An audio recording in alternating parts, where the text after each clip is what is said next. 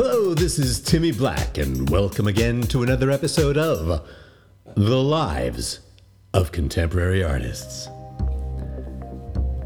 You know, I'm pretty lucky doing this podcast. I've been doing this for about 2 years or so, and in that time, I've met so many people in the art world.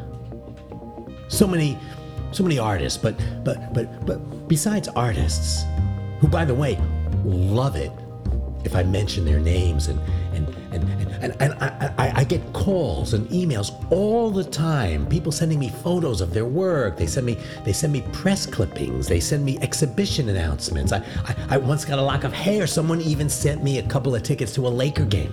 Anyway, it seems that Timmy must be on some list of 10 tips for selling your work, or career advice for the emerging artist, or anyway.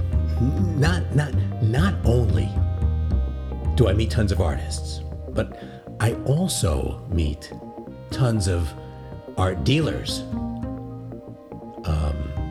What do they call them now? Gallerists. Is that what they? Gallerists. I meet gallerists. I meet curators. I meet art critics, and I even meet a lot of collectors. Yeah, it's been a great, what you might call a great networking opportunity. And as you know, these days, it's all about networking.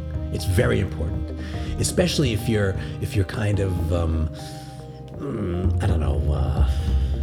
if you're average, if you're kind of average. And I mean no offense, because if there's nothing really remarkable about you or your work, you have to have some sort of professional strategy.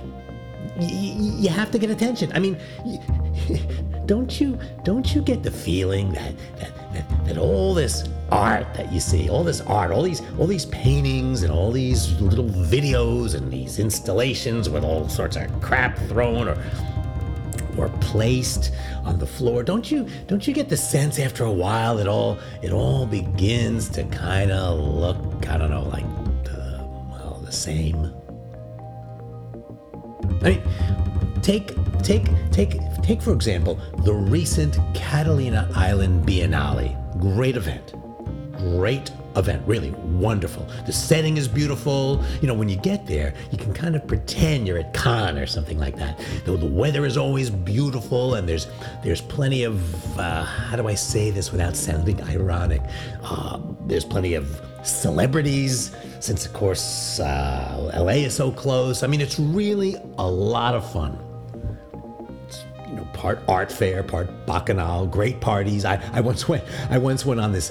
I went to a party on this yacht. It was a 30-foot yacht. It was great. It was owned by, I think, by James Dean's grandson or step grandson or something like that. Anyway, it was fabulous. But where was I? Oh yeah, the art. You go to these things and you almost forget why you're there, or the reason you claim to be there. But anyway, this exhibition, this Catalina Island Biennale, and it's one of the biggest events of the year over there. Anyway, the work this past year was not bad, not at all. No. It wasn't bad at all. By no means was it bad. But that's not my point, is it? No. My point is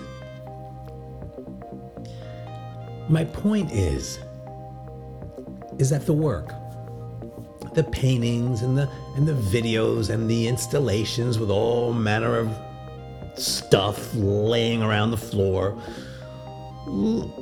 looked, I don't know, it kind of looked familiar, like a cousin, It sort of looked like a cousin. It looked like that cousin that you see at every family function and who you actually sort of like because, I don't know, because she's nice and she's your cousin, so it's uncomplicated, and she's mellow, she's easygoing, she's kind of mild, kind of cool, kind of nerdy, but in the end, a little boring.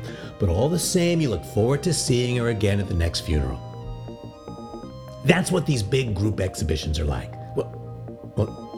No, not funerals. Well, maybe funerals, but what I mean is that all the work sort of feels like your cousin. But why am I talking about this? I'll tell you why. I'll tell you why I'm talking about this. I'm talking about this because I do this podcast and I meet a ton of people, and between you and me, it's working. It's really working out for me. So I want to be helpful. And I want to stress how vitally important it is to network. Because that's what I'm doing with the show. Cold calling someone I want to meet, interviewing them, and you know how much people love to talk, especially about themselves, and especially, it seems at least, if they're in the art world. And as an artist, it's one of the most important things you can do. Everyone says this. Network. They say it because it's true, and it's a skill. It's a skill. To network is a skill, to meet people and collect people and to use these people like little toy soldiers or like chess pieces, moving them around, combining them into different formations, all in order to advance your visibility as an artist, to get your work, how do they put it, out there, to get your work out there. You gotta get your work out there so it can be seen, and maybe you can distinguish yourself from the other artists who might be less skilled at networking, and you may be able to parlay your network, your carefully yet haphazardly curated community of people into a career advancement. And as you know, with every advancement comes the promise of a possible, though by no means inevitable, subsequent advancement, and then who knows, maybe even a future advancement after that. You get the point. But you won't get anywhere unless you go there and network, because you know, and you know that they know, and they know that if everyone holds up their side of the bargain, no one else will know that you're really rather average. Not without talent, but nothing terribly remarkable. But it's not really about that, is it? It's about networking, and I should know because I know. Anyway, I'll have more career tips for all you emerging or not so emerging or submerged or emerged or washed up, whatever. I'll have more advice for you because I have a lot of contacts, because I produce a podcast called The Lives of Contemporary Artists.